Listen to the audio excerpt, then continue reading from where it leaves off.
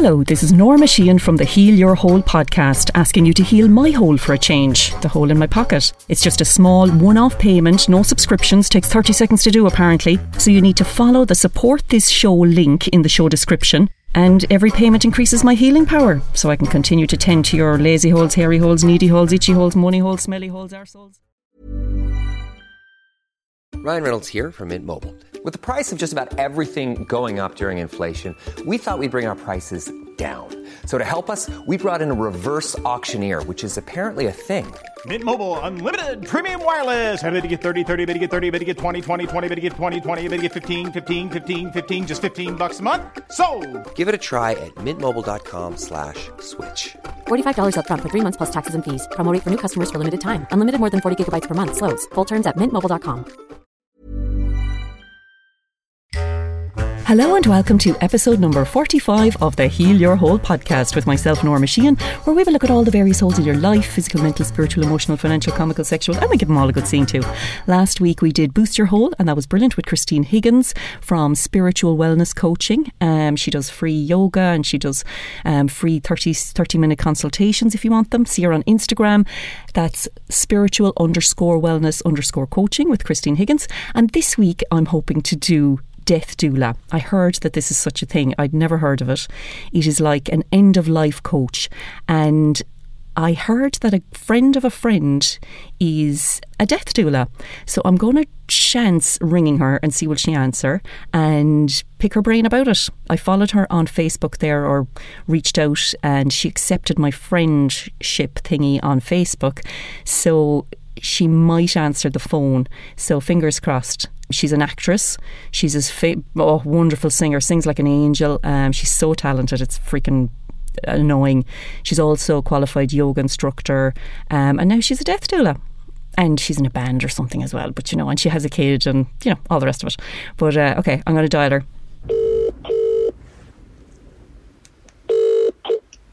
Hello? Hello, is that Ruth McGill? It is, yes. This is Norma Sheehan. I don't know if you have my number in your phone or not. I do. How are you doing? I do.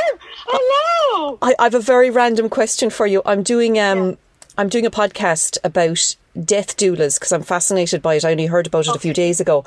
And I heard that you were practicing. So I was wondering, would you give me a few minutes of your time if you're free? Absolutely. I'd be delighted to. Okay. Basically, how did you become a death doula? When did you decide to do that? Well, so there's a family thing here with this, because my aunt is actually, she wouldn't call herself a death doula. She's like a midwife to the dying, and she has been so for about 30 years, going on 30 years or more. And that's on my father's side. And she's from Donegal, but has lived in Germany and Edinburgh and places like that. And so she's a huge inspiration to me. And I was with the family when my grandfather died when I was 15. So I watched that process of dying and the way in which she sort of held the space and gave us a container. And then when my own mum died when I was 26, she also did the same then. And so the inspiration came way back then. And then there was an offering for training. Not that it's like clinical training at all, but I saw training being posted on Facebook, and it was sort of serendipitous because it was in my mind at the time, like I really want to do this work, but how do I do it? And a woman in Wales was offering this course and was coming to Sligo of all places, so I jumped on it and I applied and got in touch with her, and thus the process began about a year and a half ago or so. God, because you were from Donegal originally, so Sligo isn't that far. Yeah, exactly. And how long was the course? Some people call it end-of-life coaching or conscious death or something like that. What was the title on your course? It was a Red Tent end-of-life doula training. Very good. So that was the one. That's the Red Tent is the name of this company that offer these trainings, and both birth doulaing and death doulaing. So that sense of one helps to bring life into the world, and then one helps life to exit the world and those around and the person who's dying. And can it be anybody from, like, is it always the person who's dying brings you in, or could it be like, say, if there was a child with a terminal illness that the family bring you in, or does it vary? Yeah, it varies. I think it depends on the person. Obviously, I guess you might be there purely for the family. Yeah. If the person who's dying does not want to have, because there's so much that's going on for a person, obviously, and until that time that I'm going through it, I won't fully know what the person is going through. But by your instincts, it's not as I said, it's not a clinical training. It's very much like returning to the roots of how we used to support people when they were dying years ago. Ireland has a strong tradition of that. And growing up in Donegal, I was just saying yesterday, actually, I was on a film shoot. Go on, where were you on what were you playing on the film shoot? It wasn't even a film shoot, but I don't know how to. Oh, it's a TV shoot. Yeah, I was playing a shaman. So yeah, brilliant. Did you bring some of your own spirituality to it? I did. I couldn't help but I had to sing. So they wanted an actress who could sing, and so yeah, I did. Yeah, I've already told the listeners that you're an amazing actress, phenomenal singer, that you're in a band called the Evertides. We've never kind of been in a major production together, but you've done the Gaiety, the Abbey, you've done it all, really. Well, I've been lucky to sort of get to all those places at least once, and then some places more than once.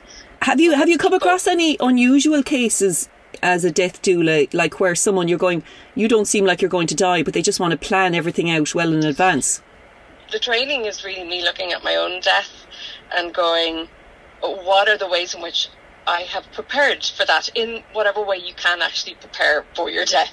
But there are ways in terms of like, what would your wishes be for what happens to your body once you're dead? So in terms of the types of customers, for the want of a better word, or clients that you would have, a person might know that they have a terminal illness, but it's not an immediate sort of death that's happening, but they want to prepare for it in whatever way that they can, so that when the dying process time comes, that they're less concerned with the sort of worldly issues, and they can concentrate on their own, like this process of leaving their body. So it can range from, like, one person could be very practical. Like, if I was ringing you now, I'd be very much like, let's make sure there's no trail left behind. I'd want all my monies in order, enough aside for the ashes and the coffin, or depending on which route I'm going.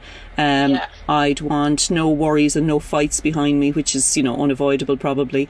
But do you find yourself in situations where you have to almost ask family members to back off and take it easy and, I think depending on who the person who's actually employing you for the service, you're led by that person. And if it's the dying person, then you're led by them.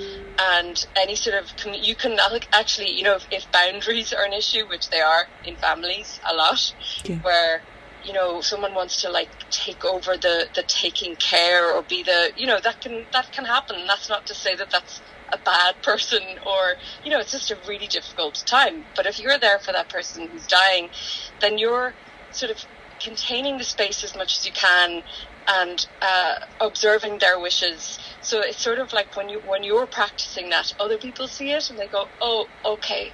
They have to learn. Yeah. Sometimes people need to learn what people's boundaries are, and especially in the dying time, because I don't know. I mean, I've had experience of it where, someone can go, oh God, where the weight is upon them, and you're like, that's not helping. Right. Okay. Like, it's not about you. It's not about you. You're not kind of.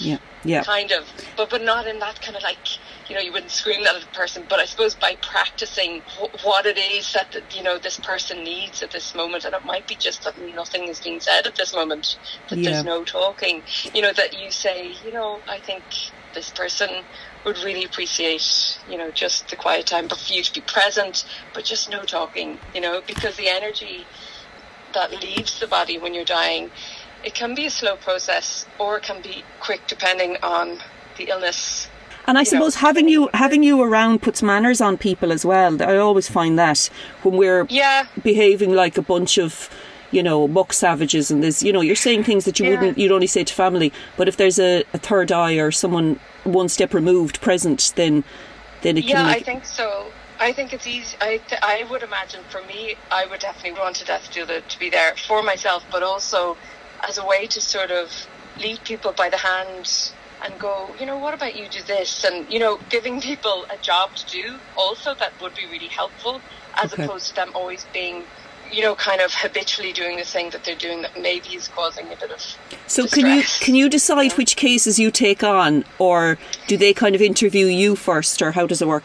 It would be both ways, I think, because, I think I'm trying to think of what it's like.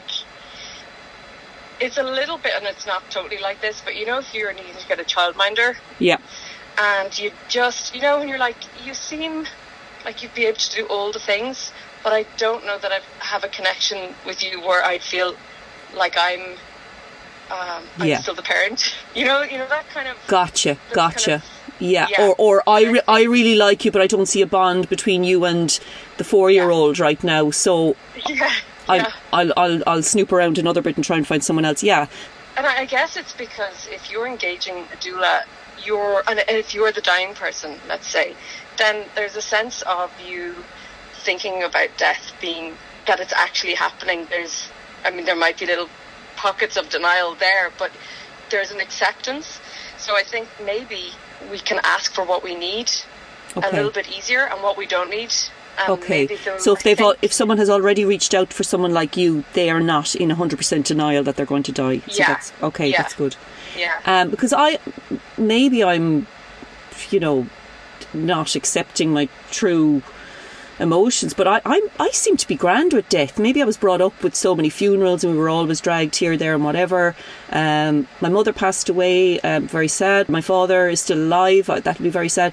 But I do find it, if a young person dies, that's outrageous, like it's not fair. But I seem to be okay with death. I don't know.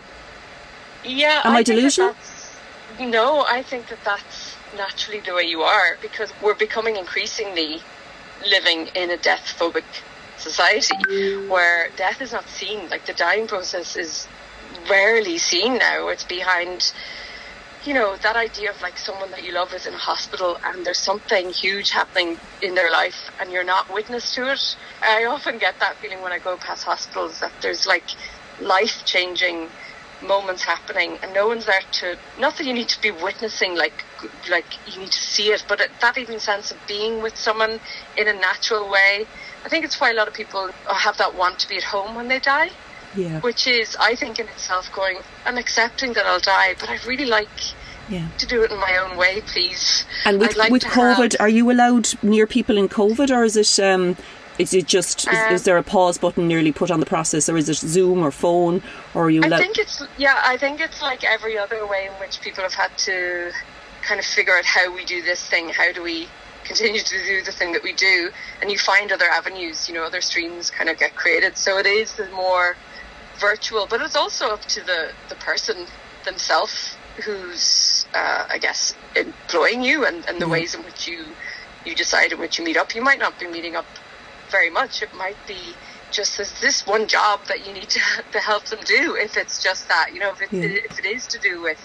Because I've seen a family, they lost someone very close, but they just celebrated the fact that the funeral was online, and I think thousands of people saw it rather than, a couple of hundred. Yeah. So they turned it around and turned it into a, something positive, and they have that joyful recording forever.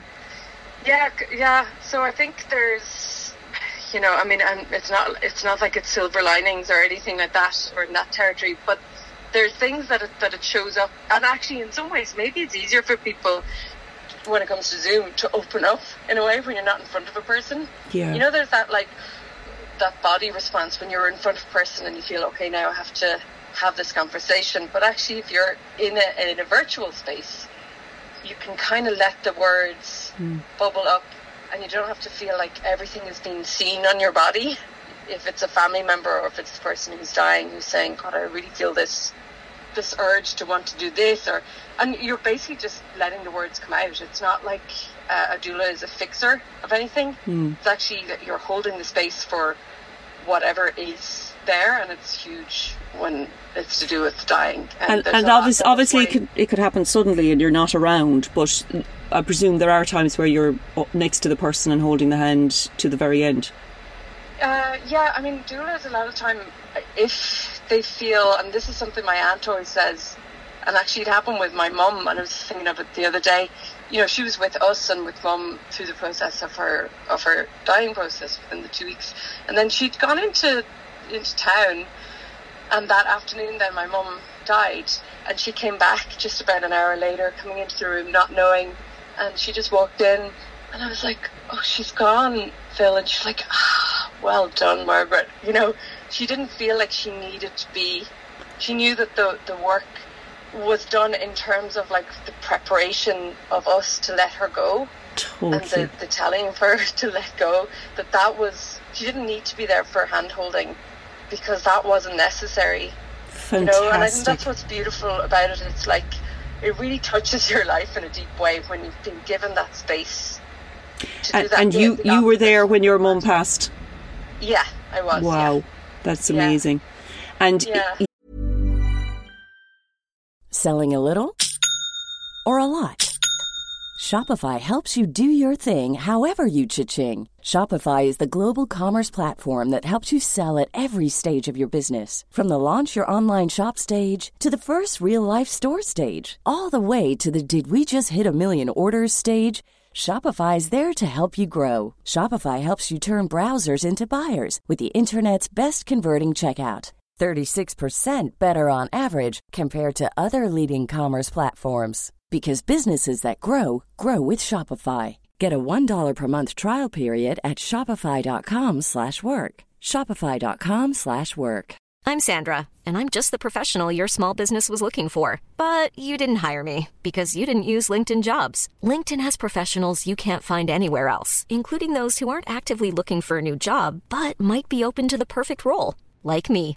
In a given month, over 70% of LinkedIn users don't visit other leading job sites. So if you're not looking on LinkedIn, you'll miss out on great candidates like Sandra. Start hiring professionals like a professional. Post your free job on linkedin.com/people today.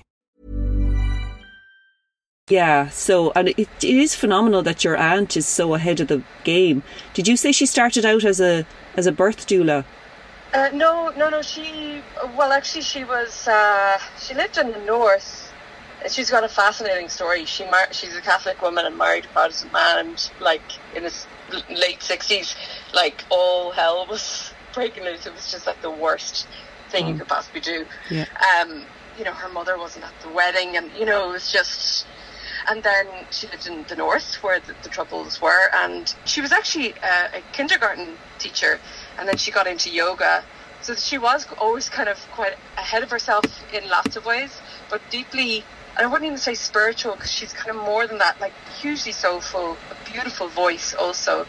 And she just always had this kind of, I suppose, this way about her that she was vulnerable, you know, she had a vulnerability in her, but she was seeking always to find a way to heal whatever was. Okay, she sounds like she sounds so similar to you. Is she a massive influence in your life? She is. Yeah, she really is. She's a huge influence, yeah.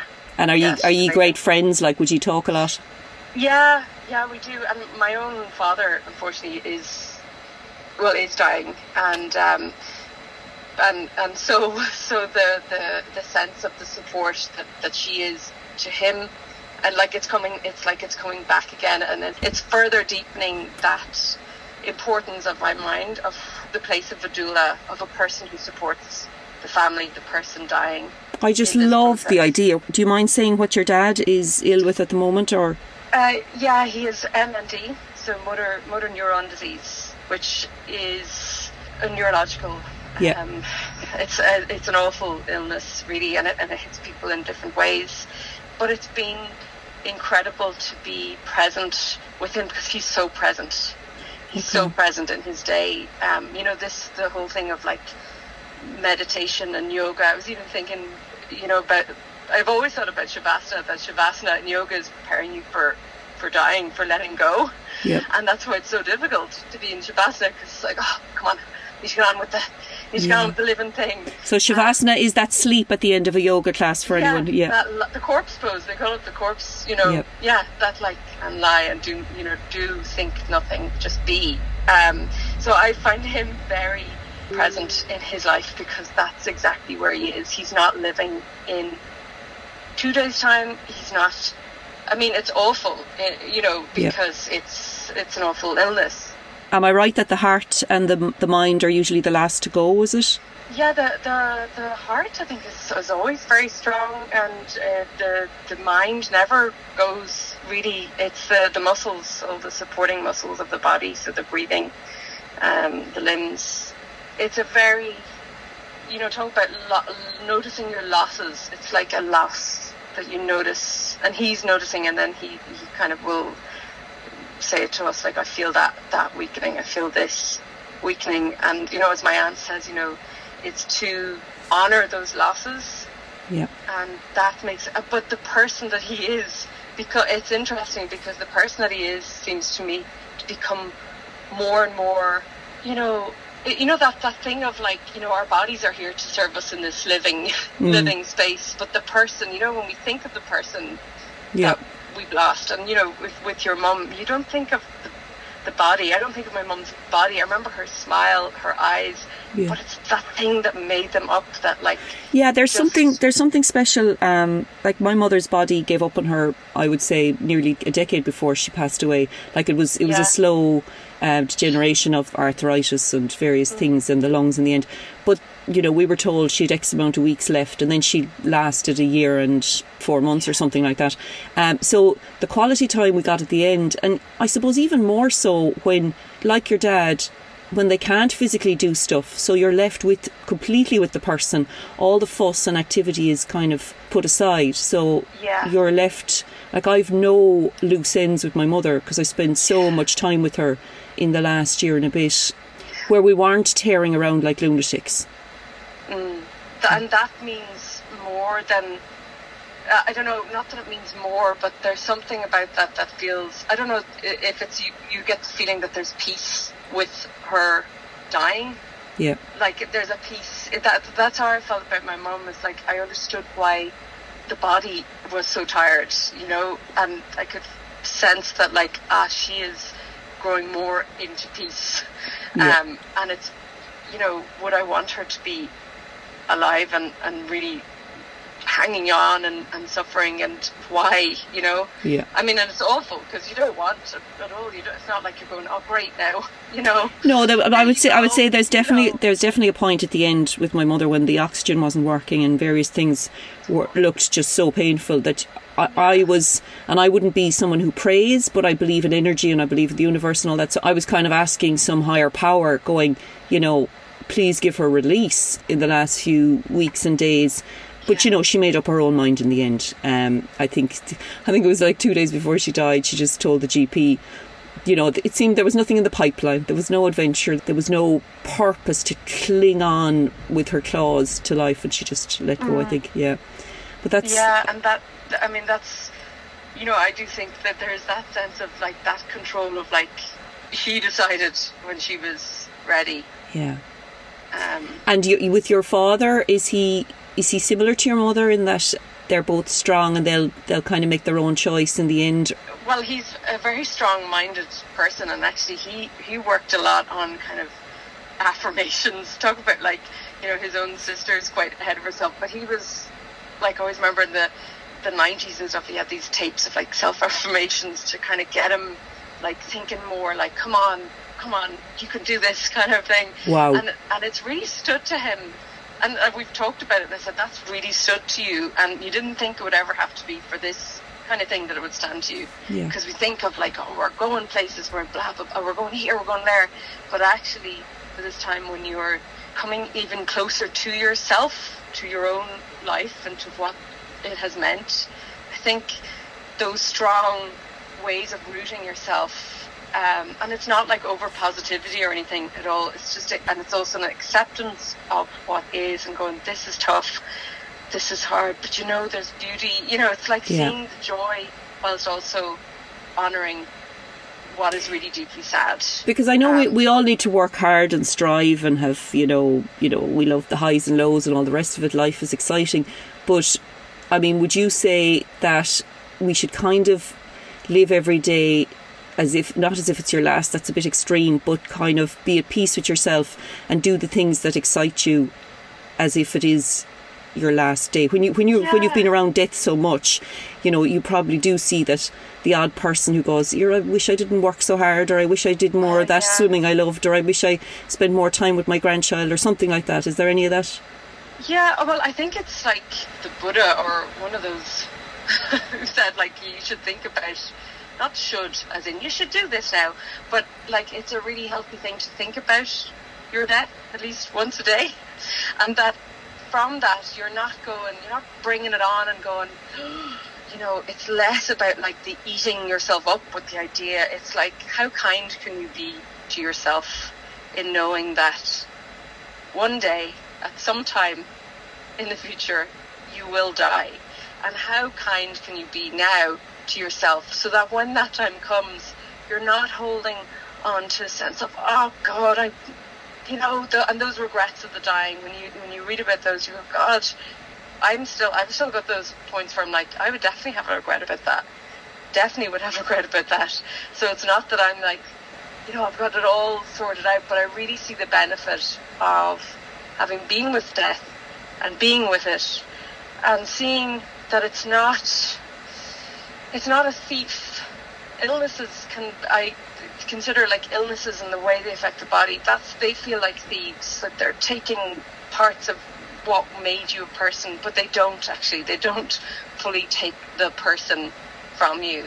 And I think they be kind to that heart in you that's like gotten you this far, that went through tough things when you were, you know, teenager, like, and you got through that, and you know, to have no regrets and no loose ends, and every mistake, only there is no mistake, it's just to learn, and you know, I mean, unless you're robbing a bank and shooting people, then you're an asshole, but like there shouldn't be regrets. And I do think death should cross your mind once a day, and maybe Irish people, it's around them a lot, because we do celebrate funerals for about a whole week.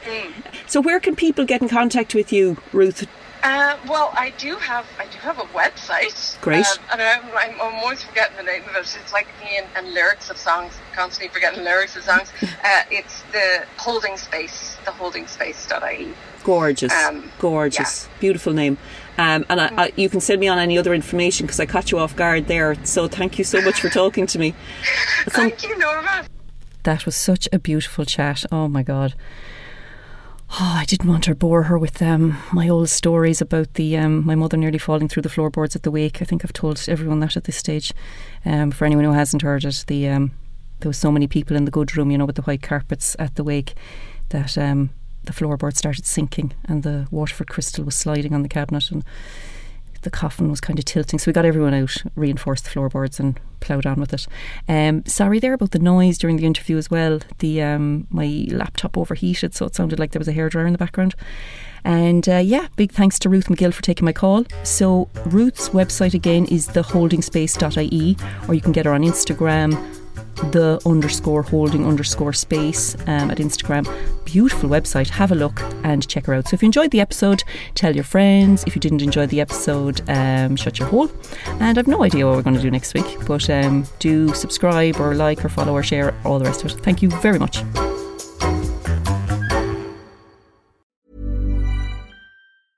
Even when we're on a budget, we still deserve nice things. Quince is a place to scoop up stunning high-end goods for 50 to 80% less than similar brands. They have buttery soft cashmere sweaters starting at $50, luxurious Italian leather bags, and so much more. Plus, Quince only works with factories that use safe, ethical, and responsible manufacturing. Get the high-end goods you'll love without the high price tag with Quince. Go to quince.com/style for free shipping and 365-day returns.